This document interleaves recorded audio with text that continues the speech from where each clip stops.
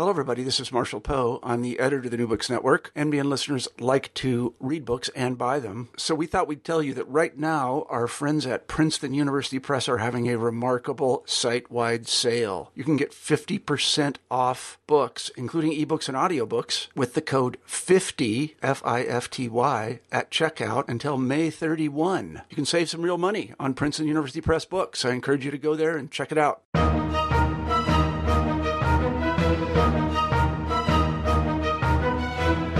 Welcome to New Books in History. This is your host, Bob Wintermute. Each week, we introduce a new book in history that we find interesting and interview the author.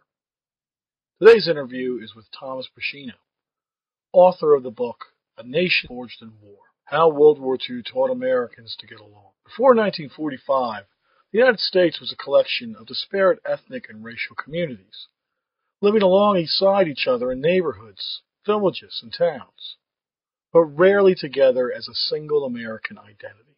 The active military service in the Second World War changed this, Tom Brechino argues, as individual men from thousands of small homogeneous communities were compelled to work together, sleep together, train together, and if need be, fight together against a common foe.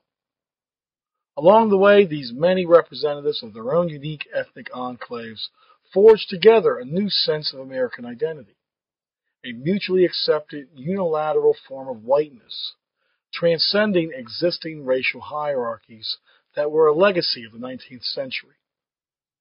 While this new consensus went on after the war to introduce a climate of tolerance that created post-war prosperity and stability, sadly it also remained tied to the color line, as African Americans and other non-whites learned as they sought equal access to the fruits of American democracy. Tom's book is a valuable and insightful study of how tightly intertwined war, society, and identity are in the American experience, and it makes for a great read, too. Tom, how are you today? I'm doing well. How are you? I'm doing great. Looking forward to talking with you.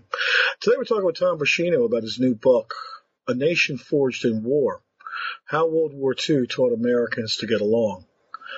I've read his book, and I recommend it highly. Tom's book is a valuable study in how military service solidified the context of American citizenship for a widely disparate population of individuals from different ethnic identities and communities. The act of serving together in the military during the Second World War helped break down existing prejudices against immigrant communities and forged a new sense of American identity. Sadly, though, the new consensus remained tied to the color line, as African Americans and other non-white minorities learned as they pursued their own claims to equality. Tom, why don't you tell us a little bit about yourself and what drove you to pursue this project? My name's Tom Brechino. I'm a historian now and a professor at the U.S. Army School of Advanced Military Studies. This project emerged out of graduate school, out of my dissertation project. And the idea came from, I had been studying as a military historian and thinking in terms of what has in the past been called a new military history, but is probably better known as war and society these days, issues, and sort of more social history of the military, these sort of wider effects of military service. I had focused initially on the experiences of sort of common troops in World War II. I had written about company commanders. And as I was heading into this project, the idea was I was trying to think about ways that World War II had affected the country. It's more sort of said than shown that World War II was, had a great influence on the way that the United States developed after the war. We say it a lot, but then you go and open pretty much any textbook in American history. You read a lot of more focused studies on American history, and they tend to use 1945 as a dividing line rather than a point in the middle of some sort of continuation. And we even break down classes that way. And it's a good natural starting and stopping point, but it's not just a starting and stopping point. It's also a bridge, 1945. So I was trying to think of ways that World War II helped sort of shape post-war society, and that is a rather large topic in many ways. And I was talking to a friend about it, actually, a buddy of mine named Robert Davis. who was also in graduate school, and he had been transcribing the letters from his grandfather to his grandmother that his grandfather had written during the war. His grandfather, I believe, was in Wyoming at the time, but was in the Army. I think he was in the Army Air Corps at the time, and was writing to his wife and said, from Kansas, and he's a white Presbyterian, sort of Scots-Irish background, writing to his wife, "Hey, I met my first Jew. He's a pretty good guy," kind of thing. And as soon as he said it, it struck me. I had read so many accounts and surveys and questionnaires and interviews with World War II veterans, but this is actually sort of a very common theme. The guys talk about this quite a bit, about meeting people from different backgrounds, very different than what they'd ever encountered in their life before, because they had been relatively isolated before the war in either ethnic enclaves or just rural environments or wherever. But that a lot of them talk about the fact that they had met a lot of different people from different backgrounds and learned that they were pretty good folks. They didn't have much problem with them, and so I had my idea, and I had originally gone into it thinking that I would make the case that World War II service, military service in World War II, was part of a larger process, of a larger trend that was going on in the country at the time, that there were other issues that had led to that had very much set the conditions for this to happen. There were generation issues. Immigration had been largely shut down in the 1920s, which meant that you had less first generation people, which helped set the conditions, more people speaking English. These are the classic definitions of why this process happened. You sort of see those happening. Some of the ideological issues and prosperity in the post-war era, helping contribute to greater tolerance among all of these different ethnic and religious groups. And again, let me hasten to say here that we're talking about really white ethnic, or what we now call white ethnic and religious groups. But as I did the work, I sort of took where the evidence led me in this case, and I was very much surprised to find out that military service, I made a much stronger argument than what I set out to do. That the conditions in the country were much worse right up until the end of World War II. So, to the extent that, yes, there were less first-generation immigrants around, yes, more people spoke English. So you had that there were, the economic situation had improved. It had not improved relations among all of the groups up until 1945-46. Well, you could certainly see there would be contention or tensions between different groups for defense jobs. Certainly, as part of migration patterns associated with the war. Yeah, we are sort of, I think we know that there was more tolerance after the war than there was before. And so we try to figure out, what would make sense that the war had helped build better tolerance, or that there were other things going on. But when I dug into it, it just really seemed like the key aspect, the key causal mechanism in the change was World War II military service and the return home of veterans from the war. A very dramatically different perspective than what they had when they left. And so I ended up making a bit of a stronger argument than I had intended to make, and I think it holds up pretty well. It does. It's actually complemented too, and it complements some other works in the field too. I'm thinking of Deborah Dash Moore's book, G.I. Jews, about how World War II shaped Jewish identity.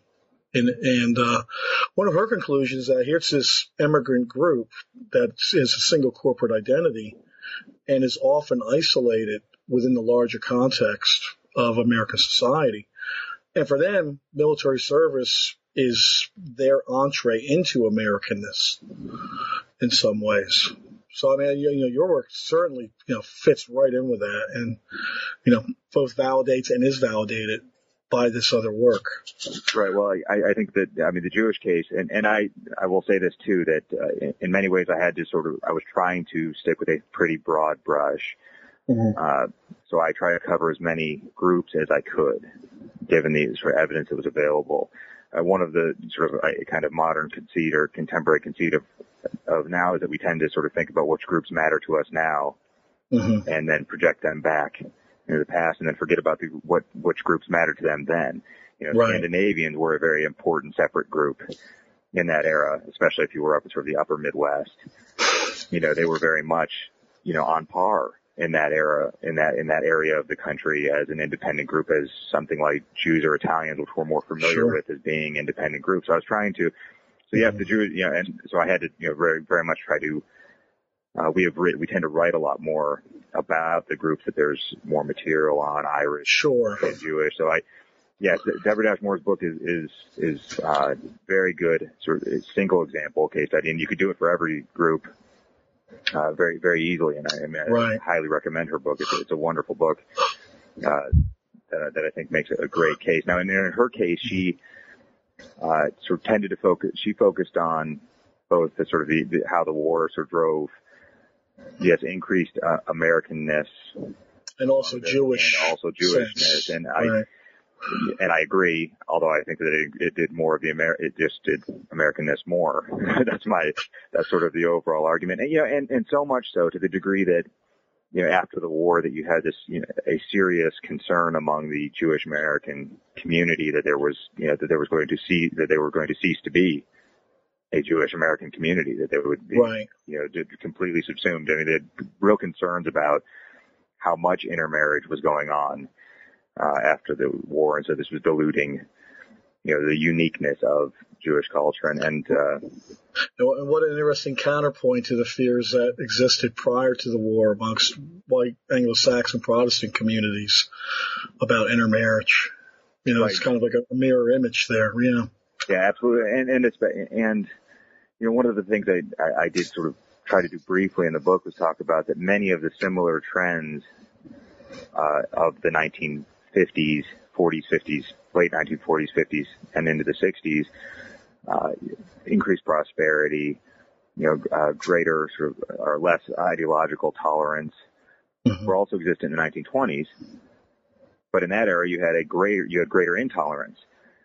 So I wanted to, in the 1920s as opposed to the 1950s and 60s, we had greater tolerance, which I thought was a interesting contrast and sort of showed why it is that World War II was so important to this and not some of those other trends. And you can see it with some of the different groups, especially groups like Italians and Jews who were, Catholics especially, were highly discriminated against in the 1920s. Right. So they made a good case for that. And obviously in the 1930s with there's this great concern that about having quotas to keep Jews out of certain communities, keep them out of some of the high-profile universities, saying that they were starting to dominate, so we need to limit their numbers at these places, and all of those things that started to go on, that had been going on right up until really the end of World War II. I mean, Leonard Dinerstein wrote a great book on anti-Semitism. Right. He called 1945 the high point of anti-Semitism in America, which I think would surprise most people.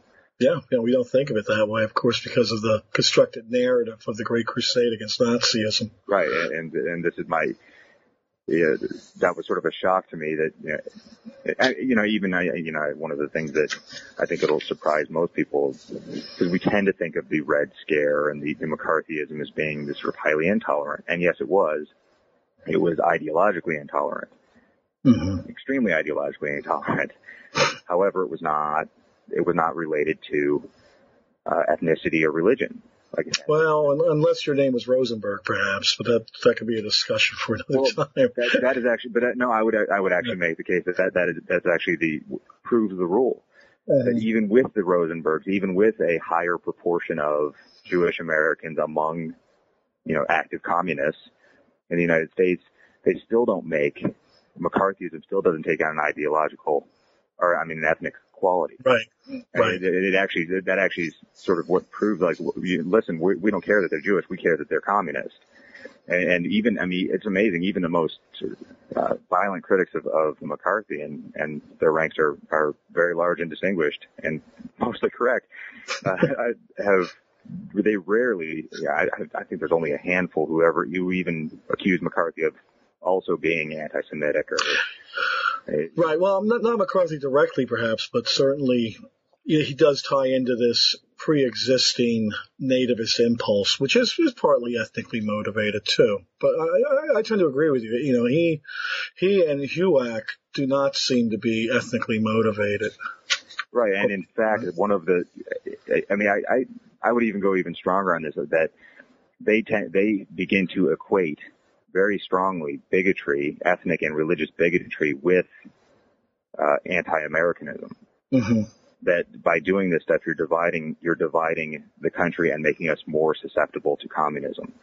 So, HUAC and goes after groups that are like the Klan, right? Klan type groups for their bigotry, and then that's a pretty important change. So yeah, there are a lot of ways that this sort of manifests itself, that these changes begin to manifest themselves after the war. Right. Okay. Well, let's turn back more to the context of the book too. The question I have is, how did Americans contextualize military service before the Second World War? I mean, you placed a lot of weight on the importance of service after the Second World War, but that kind of makes it stand out as something different as comparison with what went before. What role was accorded veterans in American society? You're talking before the war or after? Before the war. Well, this is an important issue. I mean, and this relates to some of the other literature that's come out recently. Jennifer Keane and Stephen Ortiz have talked about the importance of veterans. Again, I believe I'm getting his name right. I've talked about the importance of sort of the change in our perspective of veterans and military service. For a long time, obviously, military service in American history was not looked upon as a career or profession that you would want to go into. Mm-hmm. So, sort of ironically, I suppose, for a long time, immigrants made up a disproportionate size of the enlisted corps of the United States Army, for example, because no one else really wanted to do it. So they had a sort of bad reputation. Now they would, we have this, the kind of myth of the rifleman, the Minuteman who comes out and fights, or willing to do this stuff in wars. And it does happen that everybody is willing to do their part during a war, but they also want to get out of uniform as quickly as possible. And one of the things that sort of happens is that there has been a tendency in American history to not treat veterans particularly well. Right. And this sort of came up after World War I, and veterans began to, through the Veterans of Foreign Wars, American Legion, and groups like this, began to sort of, fight for greater recognition. It began really with the Civil War, but, continues the Spanish-American War and World War I. Mm-hmm. And this kind of comes to a head in part with the bonus march after World War I, the start of the Depression, or in the sort of high point of the Depression there in the Hoover era, where they had gone out there and tried to get this bonus that they had been agreed to get paid earlier than what they had expected. And this did not go well for Herbert Hoover. Sort of famously, the Army went in and drove the bonus marchers out of Washington, D.C. I was going to say, it didn't go well for the bonus marchers either. Did not go well for it. Really, nobody came out of this looking particularly great. Something that Franklin Roosevelt was very much aware of when he came into office, of not having to deal with this problem too. Now, he didn't pay the bonus early either, keep in mind, but he also made sure that there were no high profile examples of veterans of the First World War being driven by bayonet point out of the nation's capital. So, he was very much aware of those issues. And as part of that, and as part of the lobbying of those veterans groups, and when World War II came along, there was this much greater attempt to sort of recognize their service, and instead of sort of, okay, you've done your part, now go back to your life, sort of say, we would like to reward you for what you've done. Right. On your part. That comes out in multiple ways, most famously the GI Bill. Mm-hmm. And, the upshot of that for our purposes, for the purpose of my argument, is that what happens is it puts veterans, that helps the process of putting veterans into more prominent positions within society, from which they could then spread the tolerance that they had learned in the military to the rest of society. Right, and much more rapidly, perhaps, too, than their peers from other conflicts, or who may have had to wait a generation to enter public life. Yeah, absolutely. I mean, there is this immediate change that happens because they're able to. I mean, it's very, very rapid. Clearly by the early 1950s, veterans are making more money than non-veterans within the same age group. They've entered into politics and are more and more taking on political offices, state and local, state and national level. They've moved into positions of management. They've become educators more and more. So you see all of these kind of areas of society, community leaders, all of these areas of society where they're in charge, and they really do bring with them this sort of. It's almost more notable for its absence than its presence. The idea that they just don't care that next door is potentially a Jewish guy or an Italian guy or a Scandinavian of some sort, or where it just doesn't bother them because they had dealt with that in World War II and it wasn't a concern. Now, they would still be concerned if an African American moved in next door. But that's also, I think, a legacy of African Americans being segregated in World War II. Right. Well, very much so. Yeah, I would agree too. What I enjoy particularly about your book, Tom, is you make the strong case for tolerance, not only within reference to your thesis, but really overall as a explanative schema that kind of could stand alongside race and gender and ideology, and how they're used to create a better understanding of the past. How did you come across? I know this makes that elemental, but how did you come across the idea of using tolerance? I mean, elaborating it or defining it just that way. Yeah, that's a very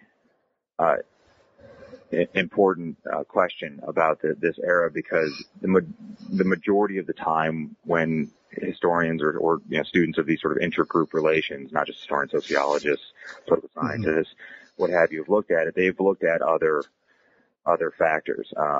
Very often it's been race, and then sort of the almost that subcategory of race, whiteness. And so you get into these questions of degrees of whiteness. This problem that relates to this era, and did the Italians arrive in America as white, as considered white, or are they some sort of not white, as in towards the spectrum, towards black, and therefore not able to have the rights? And that was, it's an interesting and important debate, although it doesn't seem to be most directly relevant to the World War II era itself, when it comes to these sorts of ethnic and religious groups. The same thing sort of goes with assimilation as another sort of factor that you would use in these cases. So, again, you get into these questions of degrees of assimilation, meaning, and then it opens up the door to the question of assimilated according to whom, right? Is it according to the immigrants themselves, or is it according to their neighbors? Is it according to larger society, government, the types of government services they can receive, so legal assimilation, or acculturation, where it gets even more difficult. Is language an indication that they've done this?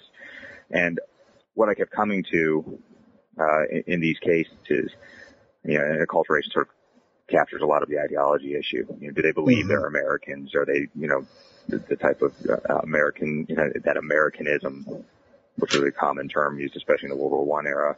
Yeah. That had become an issue. What I kept coming back to was, to whatever degree all those things are true, to whatever degree Italians had become white in their own eyes or anybody else's eyes, to whatever degree German Americans had become acculturated or assimilated into American culture, it did not lead to all of those groups getting along with one another.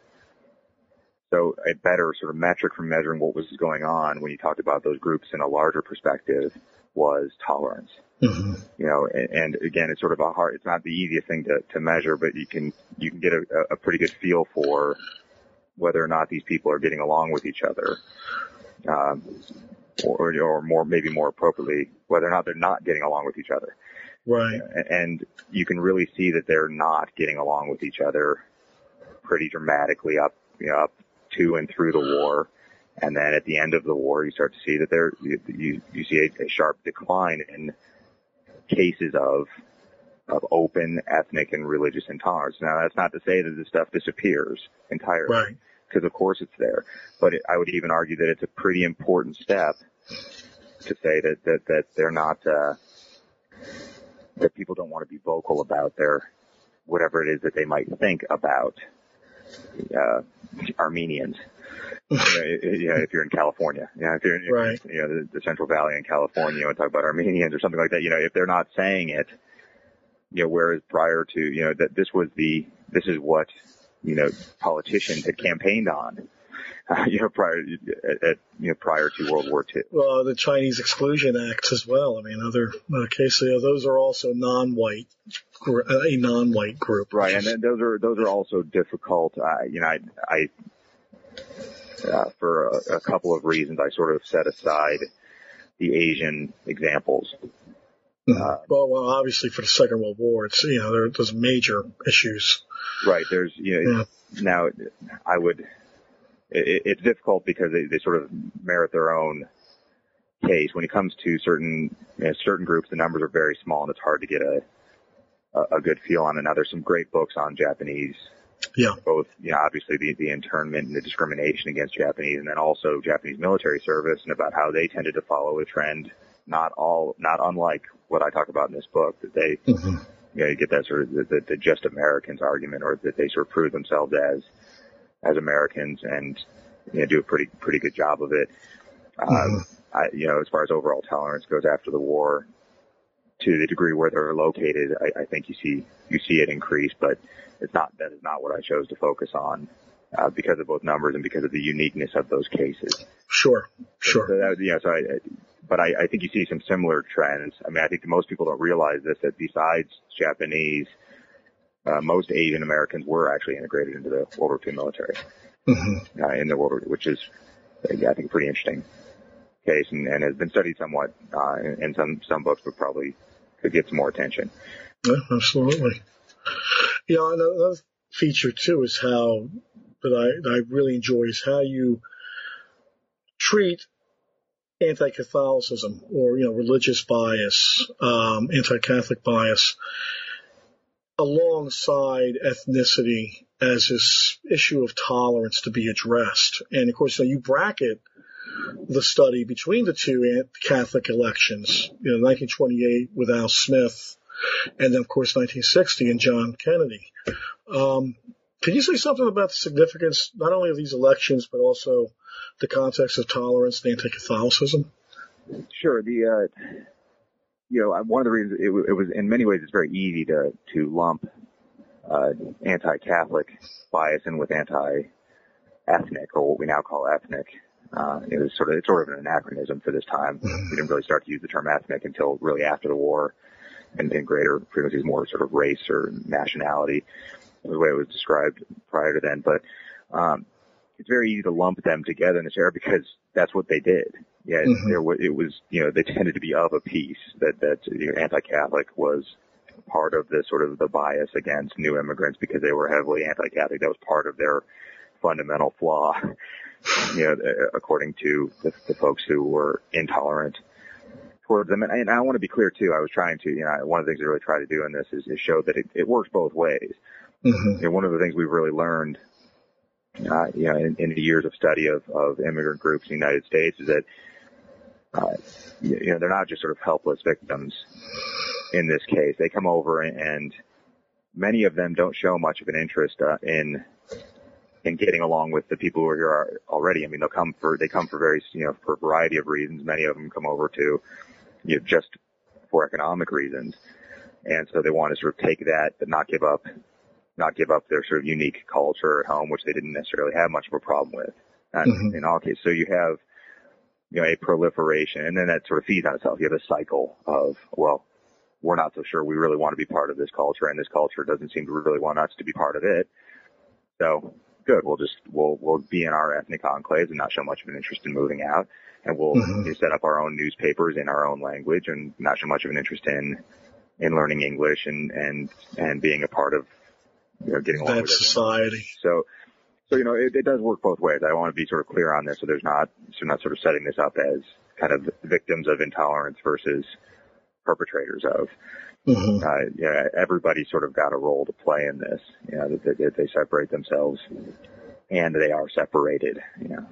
Right. So that's important to say. But but that said, of course, the anti-Catholic bias is pretty important. And the elections, to me, I want to be very clear on this because I think this is a thing that's easily confused by people. That can easily be confused by people, and I sort of thought this way at first, and then I realized it was a mistake to say this. Look, Al Smith did not lose the 1928 election because he was Catholic. No, of course not. Of course not. And John Kennedy did not win in 1960 because he was Catholic, although Richard Nixon thought so.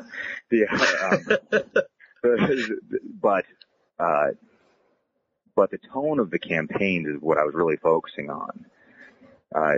In 1928, it was very easy and very common to, when you were a supporter of Hoover, or maybe better yet, a opponent of Al Smith, to make your case based on the sort of ethnic, his Irish aspect, and the religious issue. You could say, we cannot vote, do not vote for him. He's a Catholic. Yeah, and Catholics are wrong for these reasons. They are servants of the Pope. They will not become good Americans. All the sort of reasons that you could lay out about Catholics. In 1960, when Kennedy runs, Nixon is doing everything in his power to make sure that nobody brings up the religious issue. Right. Because, the bigger slur in 1960 was not that you were Catholic. The bigger slur was that you were a bigot. And you did not want to be associated with bigots, as opposed to not, you didn't care so much if you were associated with Catholics. Yeah, sure, I voted for the Catholic, no big deal. Whereas if you had gone and said, well, I didn't vote for him because he's Catholic, people would have been like, well, I don't want to have anything to do with you, bigot. And that's a bigger slur. And Richard Nixon was horrified of this. Had proposed a moratorium on the issue, on the religious issue, had, insisted that his campaign, that nobody even bring up the issue. And it's often, actually, I don't know if it's apocryphal or not, but the story is that the Kennedys themselves were the ones distributing anti-Catholic literature in order to inflame the Catholic vote, to get them to go out and vote for Kennedy, when it really wasn't going on as much. Now, there was some concern among the Kennedy, especially early on among the Kennedy campaign, that they would have to deal with this. And then it became apparent that it wasn't going to be as much of an issue as it was, and the tone of the two campaigns is dramatically different because of this. And that was what I was trying to focus on, and that's a remarkably short amount of time. Oh yeah, to happen. This is 32 years. It's nothing. Blink of an eye, and all of a sudden you have these completely different types of campaigns. And the other thing about campaigns, and I try to do also. One of the things I really try to point out in the post-war period as an indication of tolerance, one of the things that, unfortunately fields in history tend to be, I think, a little too exclusive. So you say, I'm a socialist historian, I'm not going to get into the politics of the era as much. Right. Or I'm a military historian. I'm not going to talk about these issues. Right. Yeah. And one of the things, they're really, when you think about what it is the social historian has to do, which, especially when you're a historian and you might not want to be into the quantitative stuff as much as a political scientist might, or some sort of social scientist might want to get into, is that you do a sort of proliferation of anecdotal evidence. How much can you put together to sort of make a compelling case that, the anecdotes carry such a weight? It's the aggregate of the anecdote, more or less. So we do a lot of that, but, a great, and then you sort of counter with polls, and we all know how flawed polls can be. Well, really the best sort of poll or referendum on issues on a larger scale can often be a state election or a national election, even better, where you're crossing all of the boundaries. That you obviously you could elect a congressman you can elect a Catholic congressman in a heavily Catholic district. You're gonna have a lot more trouble electing a Catholic senator in a state that is much more diverse. And so the point, one of the things that I really try to point out is that in these the best evidence that a social historian, or a good case of evidence that a social historian can have is a statewide referendum on an issue. And now obviously it's sort of flawed in its own thing too, but alongside all those anecdotes that we talk about in the polls and all the other data we can use, we start to see a very clear trend that, after World War II, the number of Catholics and sort of ethnic minorities, Slovenians, Italians, Jews, who were elected to statewide offices, skyrockets.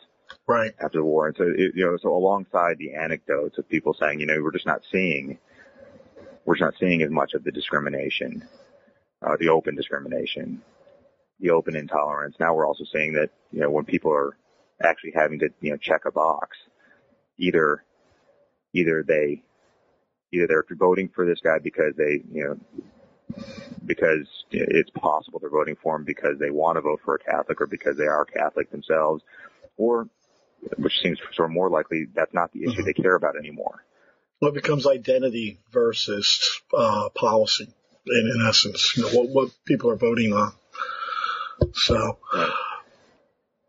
I'm sorry to cut you off there on that too.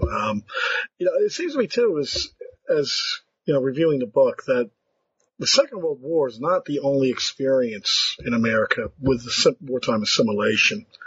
I mean, I can think of similar contexts in terms of the Civil War, to an extent involving Irish Americans and German Americans, and then later in the First World War. What is it that distinguishes the Second World War so much more than these earlier conflicts? Yeah. Okay. Well, it is a great question because the same principle should be able to apply in both cases, and to a certain degree. And there's more and more work coming out on this. This does happen in the Civil War, particularly for Irish. Mm-hmm. That the Irish do better in the United States as a group after the Civil War than they do prior. That there is sort of more tolerance towards them.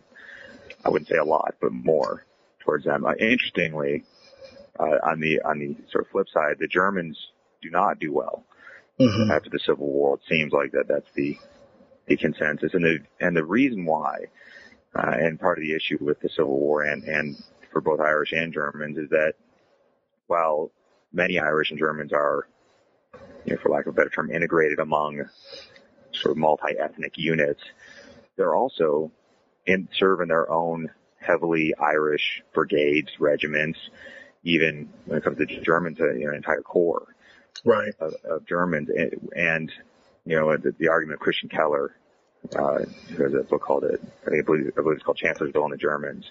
And he points out, and I think he makes a very strong case for this, is that because they're identified as an individual corps, and because that particular corps had the bad luck of being the guys who got overrun at Chancellorsville because they just happened to be at the end of the line, that became their reputation for the rest of the war. And they could not sort of live it down, even though they actually fought perfectly fine. And to the degree that they got beat at Chancellorsville, it had everything to do with the fact that they were surprised and in camp.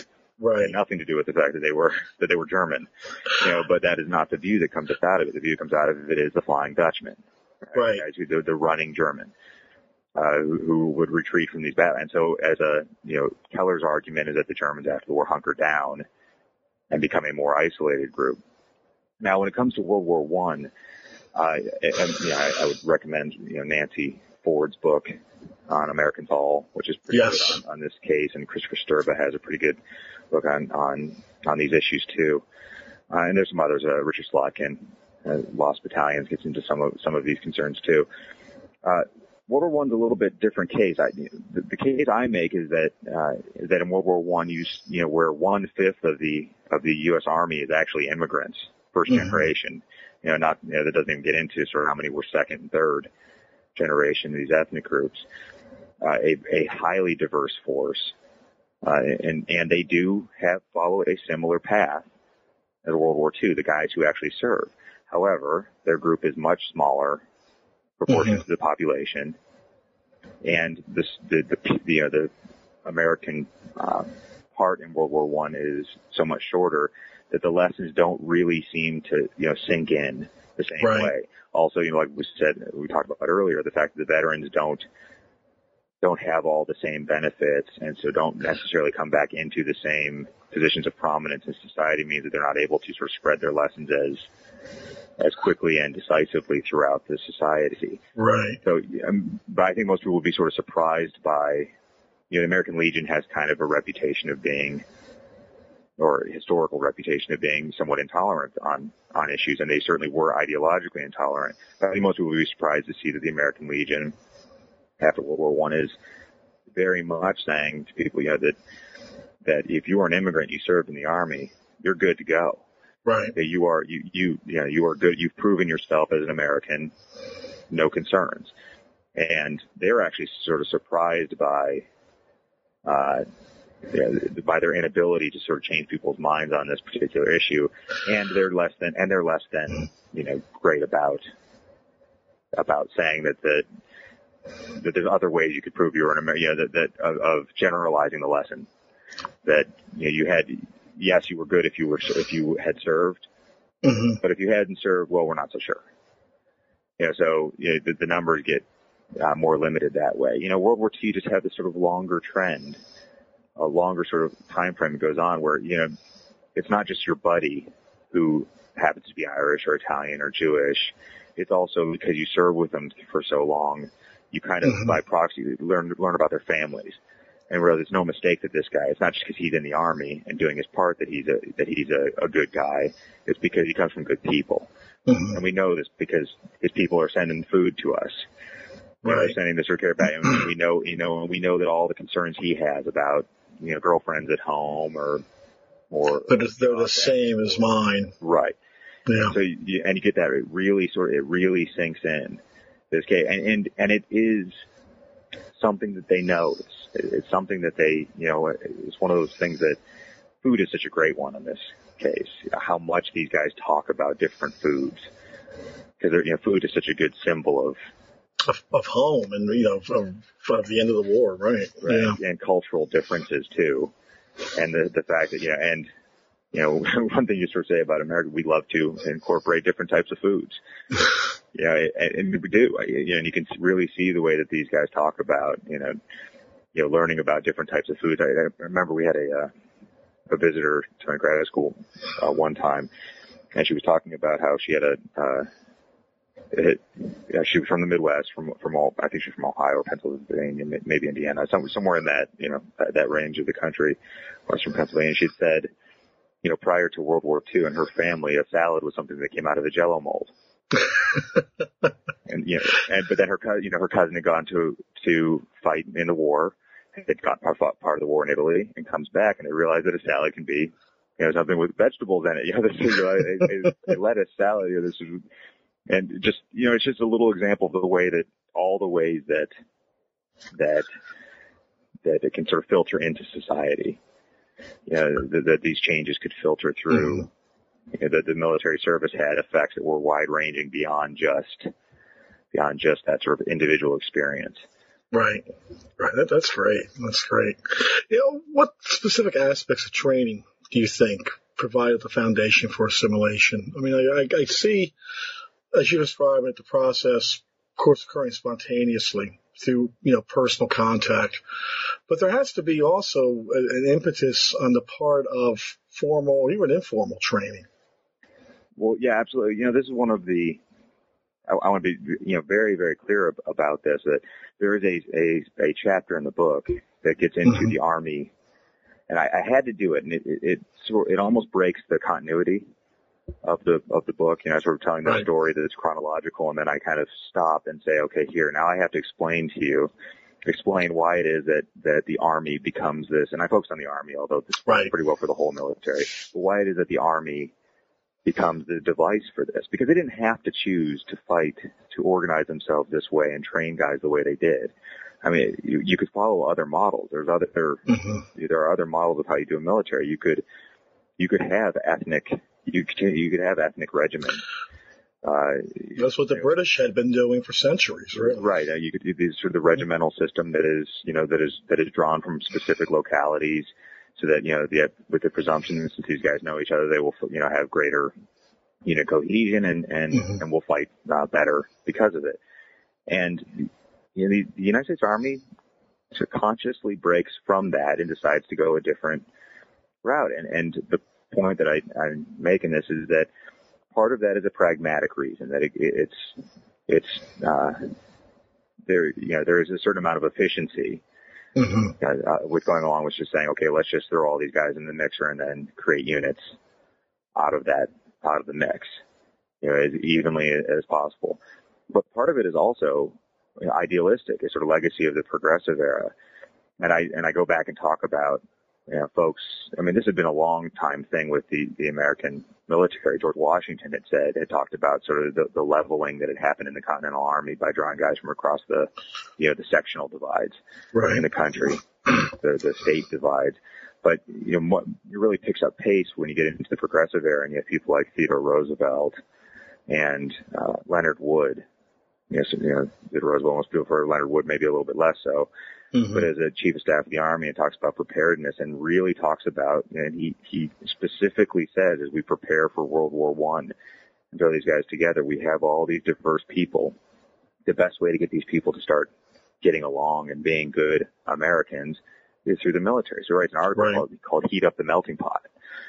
And specifically calling for this sort of thing of getting guys across views, and selective service really sort of picks up that mantle. I mean, it just sort of becomes sort of just the way that they go about doing their business. So it's interesting because, George C. Marshall, Chief of Staff of the Army in World War II, says when it comes to the African American issue, the Army is not really a place for social experimentation. Yet in the meantime, they're doing something that is sort of a large social experiment, which is mixing together these people from all over the country and from different backgrounds, different religions, and all these things. Well, that choosing to do that, means that you have to account for certain factors in the way that you train these guys. And because they are going to be different, they are going to be from different backgrounds. Now, in World War I, they had to be very, very direct about solving that issue because there were a lot of language issues. There were a lot of people who just didn't speak English, or hardly spoke English, so they had to, to actually do direct language training. But there's other ways that this becomes apparent, and one of the ways I deal with it is through chaplains. Right. You're going to have a diverse religious background among these guys if you choose to mix them up like this. Well, how do chaplains then minister to all of these diverse people?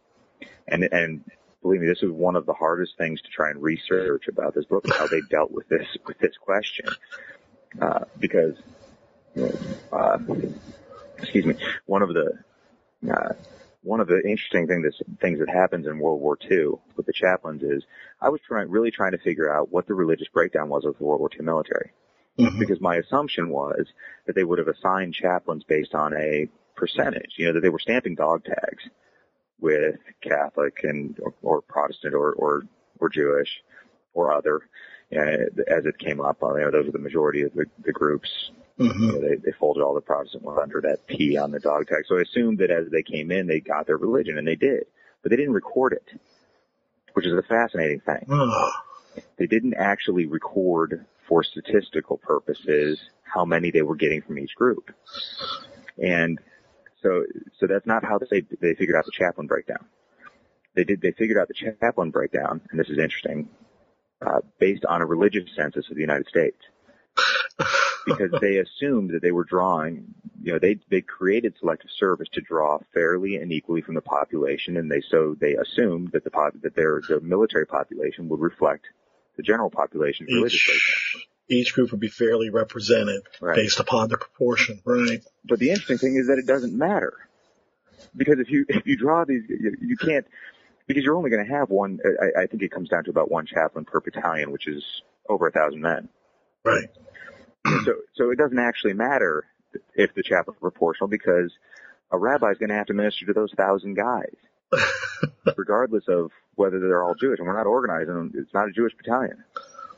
So, so they're pretty good about, and I mean, what's even more fascinating is you get a feel for how the Army replies to, his planning on dealing with this issue. They train those chaplains.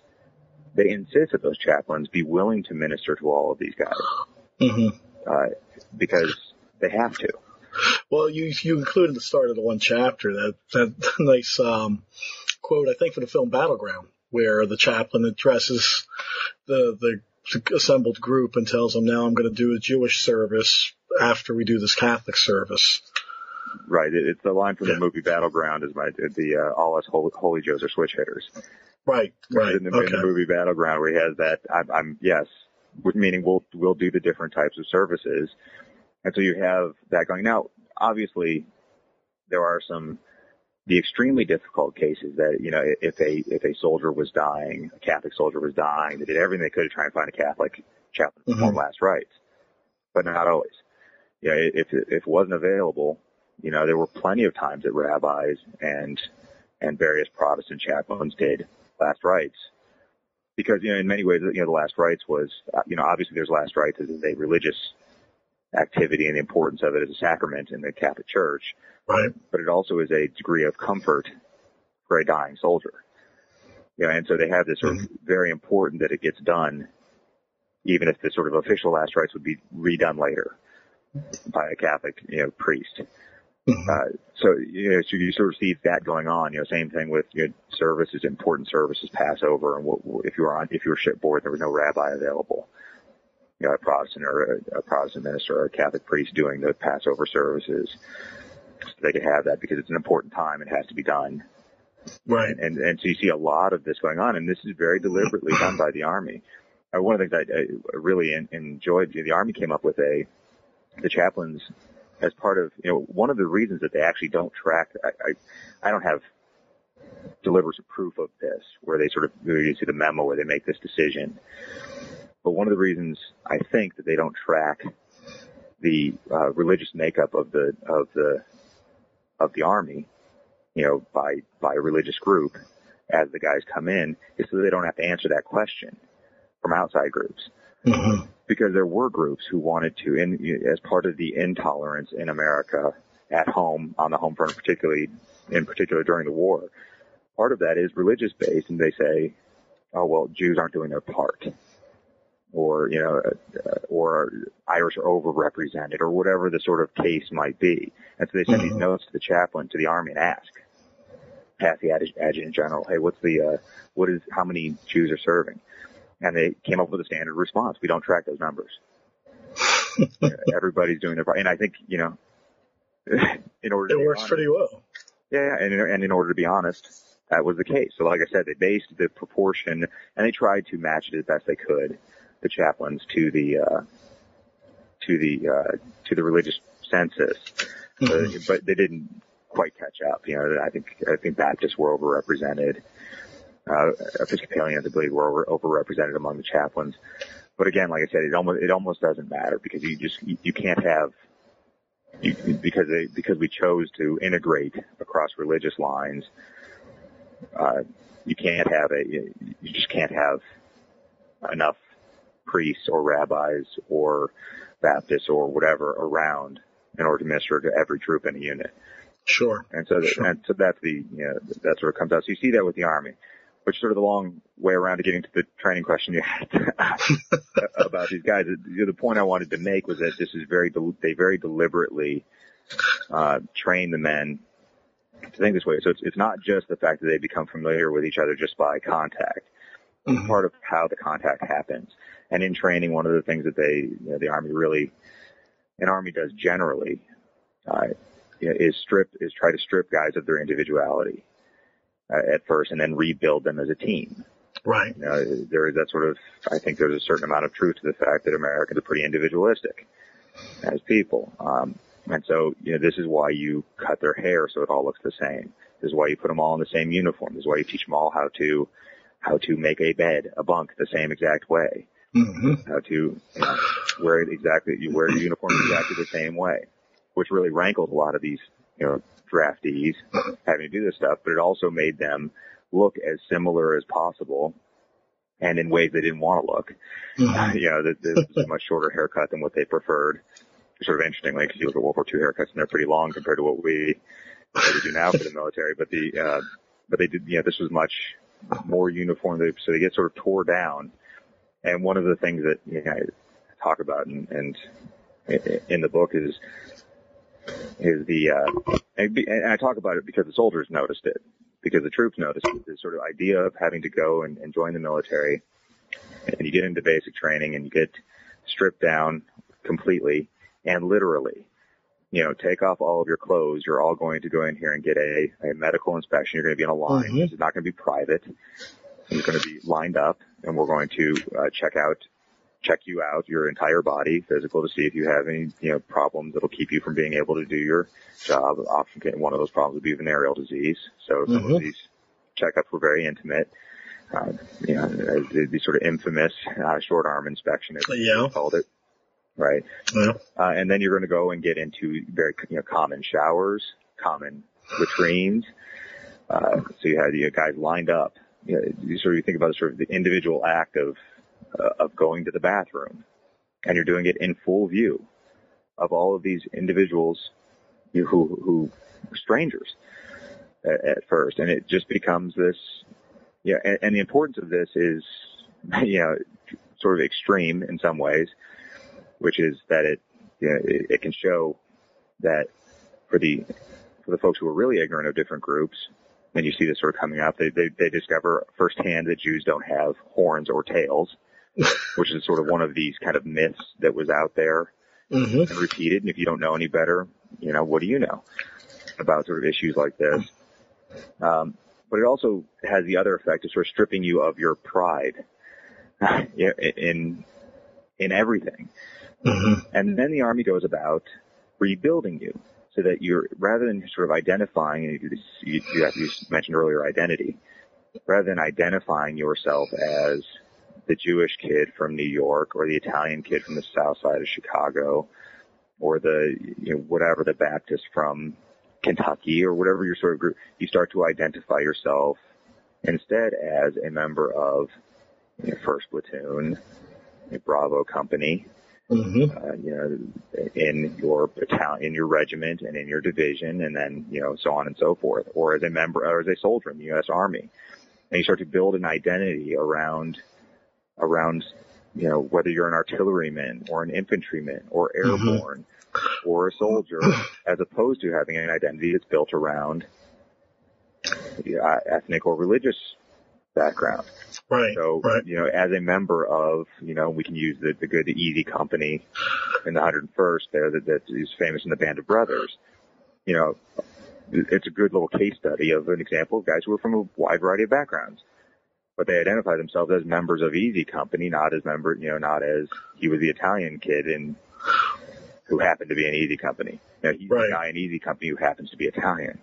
So it's kind of a reversal, or at least a downplay of, I guess some of the Hollywood conventions that we've come to accept, as fact in some ways, of the Army as this melting pot of democracy. You think of film portrayals that have the kid from Brooklyn alongside the slow talking Southerner, alongside the Chicago kid and all that.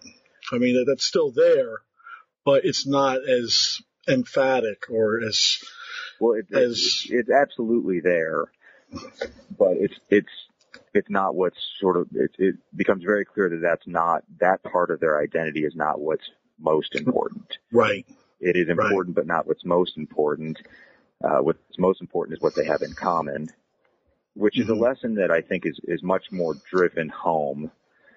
And so, we could stop at training there if we wanted to.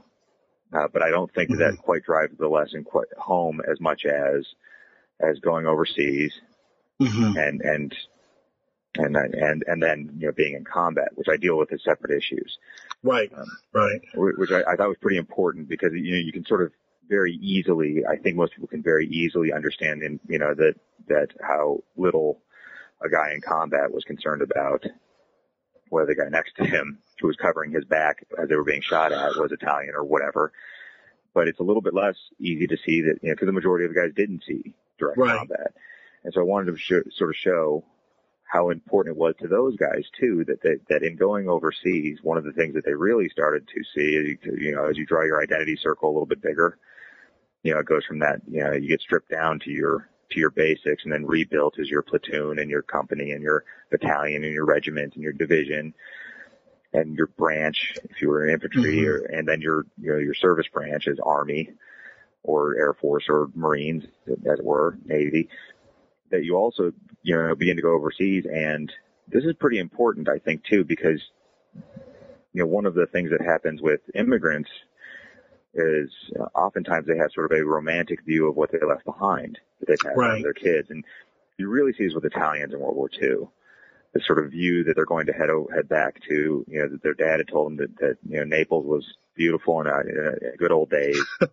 And they go back to it and they discover that this is not, that they might come from this, but this is not them anymore. Right. They have a lot more in common with the guy next to them as an American than they do with this, and obviously when it comes to war, you're heading into a war zone. So these are people not at their best either.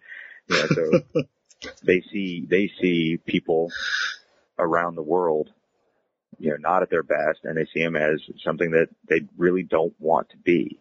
I mean, right.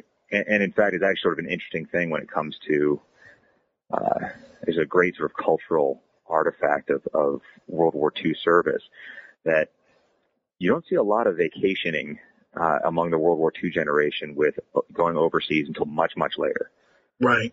But they really have very little interest in vacationing back to other parts of the world. They're very interested when they come back with seeing the rest of the United States and seeing where all their buddies had come from.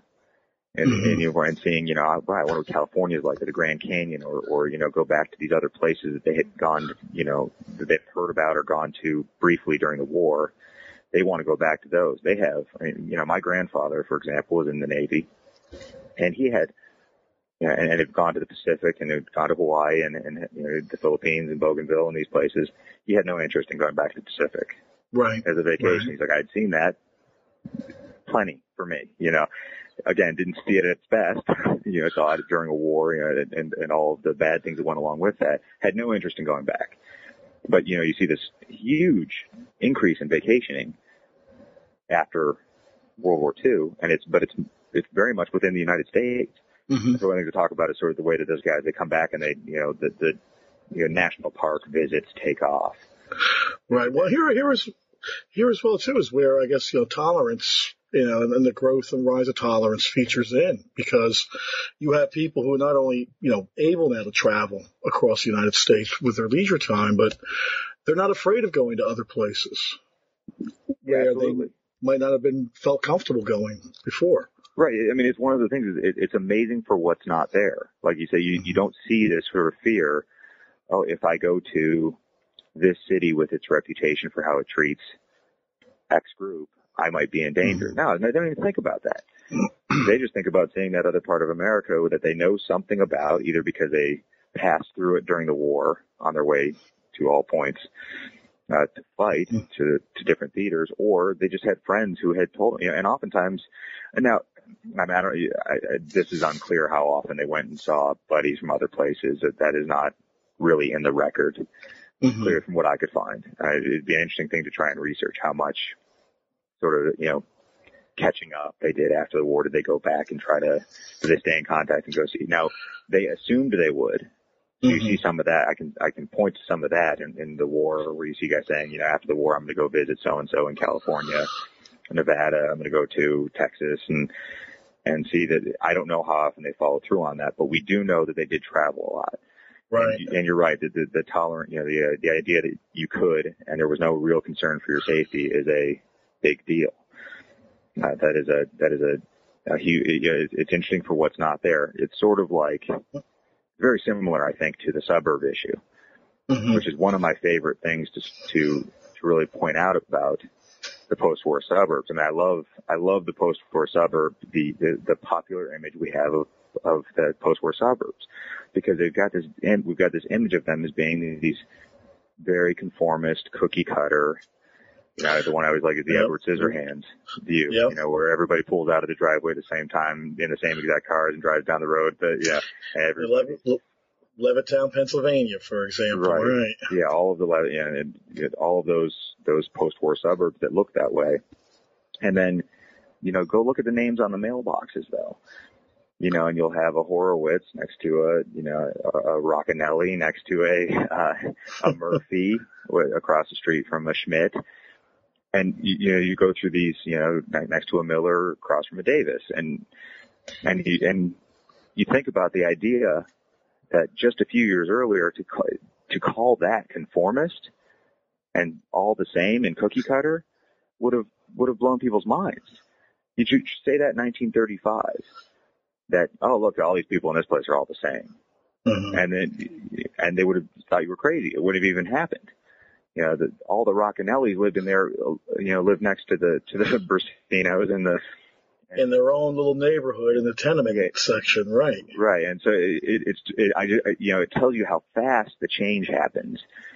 That almost immediately after the war, we get this view of this sort of the 1930s stultifying, boring, conformist view of these suburbs, and all these people are the same, and they're all in their bowling leagues together, and aren't they? Shouldn't they be a little bit? Won't they allow some sort of diversity? Whoa, hold on. This is extremely diverse for what was 10 years earlier. But that's how fast it happened. And the reason is because it's just, you don't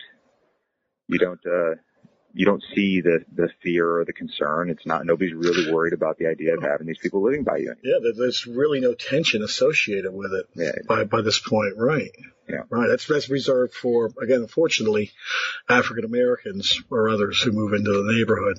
Right. Tom, I'm sorry. Go ahead, please. I'm sorry, I cut you off. Well, that was going to be, that is sort of, it is the elephant in the room in this discussion, and I'm glad you brought it up, because it is the exception in the book, and I do try to maybe not enough of a degree, but I really do try to point out, at every turn, that African Americans are excluded from all of this.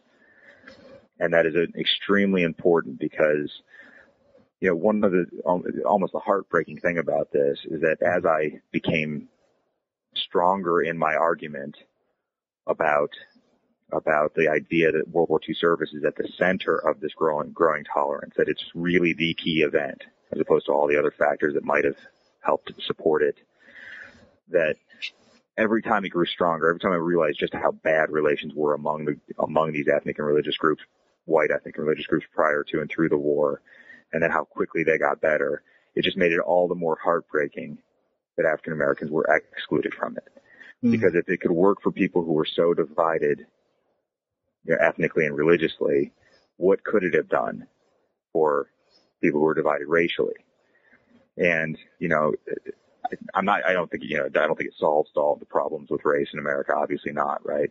But all indications are that it would have helped enormously, because on the few examples when they were mixed together, when you get to the Battle of the Bulge and there's personnel shortages, and we all but integrate some of the frontline forces in order to get black troops directly into combat to help fill in those needs, and the white troops fight alongside them. We actually do have some pretty good survey data on those guys, white and black, and they talk about higher degrees of tolerance towards African Americans.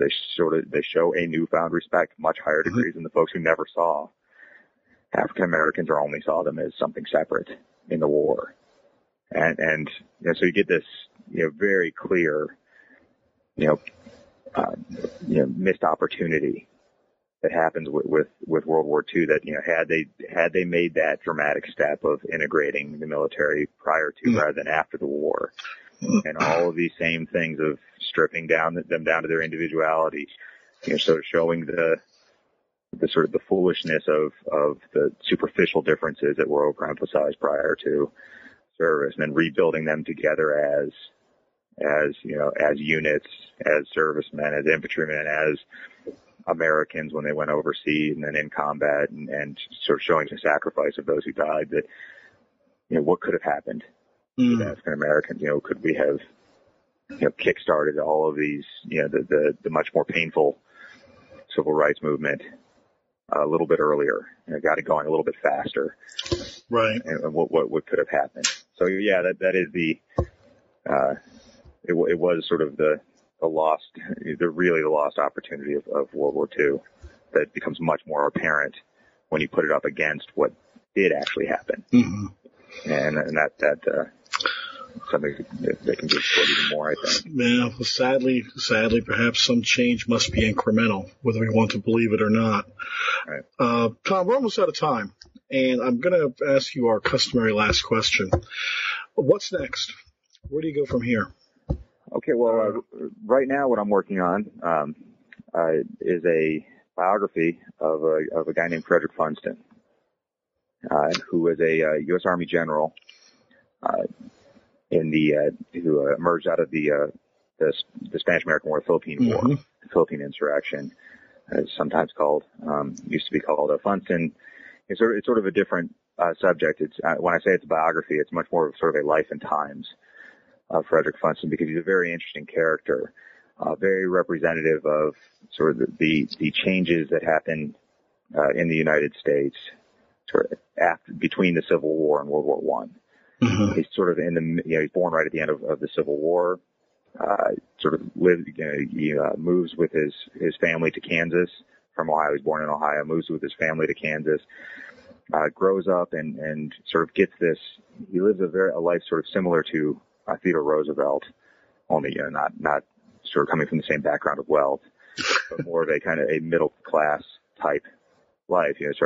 Grows up as a farm kid. His dad was actually ended up being a congressman from Kansas for a while. Goes on sort of a series of really adventures that are almost unbelievable if they weren't true. And he goes off and explores Death Valley for the U.S. government as part of an expedition to Death Valley. Does a couple of expeditions to Alaska to help. It goes down. Can basically canoes or kayaks down the Yukon River. Does some exploring in what is now Anwar, and actually named a river in what is now Anwar. Which is sort of interesting, as that kind of exploring had sort of run its course. Continues to look for adventure, ends up joining, doesn't get the fame he sort of expects or the out of the exploring life, and so ends up joining the Cuban Revolution against Spain, and fights as a filibuster basically against the Spanish prior to the outbreak of the Spanish-American War. And based on his fighting there, as a very young man, gets command of the volunteer regiment, the 20th Kansas Volunteer Regiment that goes to the Philippines, where he won a Medal of Honor for his actions in fighting the conventional part of the war in the Philippines, crossing a river for a river crossing, and based on the strength of that, becomes a brigadier general in the U.S. Volunteers. And based on being and as a general in the U.S. Volunteers, he leads this really pretty much insane plan to capture the insurgent leader, Emilio Aguinaldo, where he poses as a prisoner being taken into Aguinaldo's camp and then takes Aguinaldo prisoner, which really is no exaggeration to say would be almost the equivalent of having a guy do the same thing, sneaking into Osama bin Laden's camp and taking him back in prison, and then getting Aguinaldo to sign a surrender and get out of the fight. And based on this, he becomes a regular general in the United States Army. In the regular United States Army, which is the lowest rank he ever serves in the U.S. Army. The regular Army is brigadier general, which doesn't happen these days. No. And then sort of proceeds to be kind of Forrest Gump his way around into all of these major events. He happens to be the Army officer who's in charge on the day of the earthquake in San Francisco in 1906, and becomes sort of caught up in the issues there, and ends up commanding the American force in the occupation of Veracruz when Woodrow Wilson decided to get involved in Mexico, and was John Pershing's boss when Pershing did the Punitive Expedition searching for Villa. So Funston is command of the entire southern border, and ends up having 130,000 men under his command on the border, and really probably would have been the commander of the American Expeditionary Force in World War I had he not died of a heart attack right before the United States entered the war. He's a fascinating character who represents all of the sort of all these major trends of progressivism and populism and imperialism, some of the racial issues that go on. It's just he's just all over the place and very, very interesting character. So that's what I'm working on is Frederick Funston, a guy who is largely forgotten and probably shouldn't be. That's fantastic. It's going to be a ripping yarn, I tell you. Yeah, I'm hoping. I'm hoping I can mostly just stay out of the way of the adventure part of it, and then sort of talk about how he really relates to these bigger issues, because that's sort of one of the things we really try to do as a historian who's writing a biography rather than a biographer. Right, that's what we do. And of course, him coming up and being really like one of the last of those freebooting type of volunteer officers to rise to high rank in the regular army at this stage in the history of the Army is fascinating. Yeah, he's definitely an interesting character, and it's hard to beat this sort of story of his life and all that he gets involved in. So, well, we're going to look forward to talking about that when it comes out, Tom. Well, it's been great. Yeah, thank you for joining us. I really enjoyed this today, and good luck and everything. I appreciate it, and thanks for what you guys are doing with this new book thing. This is great. Well, that's great. Tom, take care. Thanks a lot. You too. Bye. You've been listening to an interview with Thomas Buscino about his new book, A Nation Forged in War, How World War II Taught Americans to Get Along. This is Bob Wintermute for New Books in History. Thank you for listening.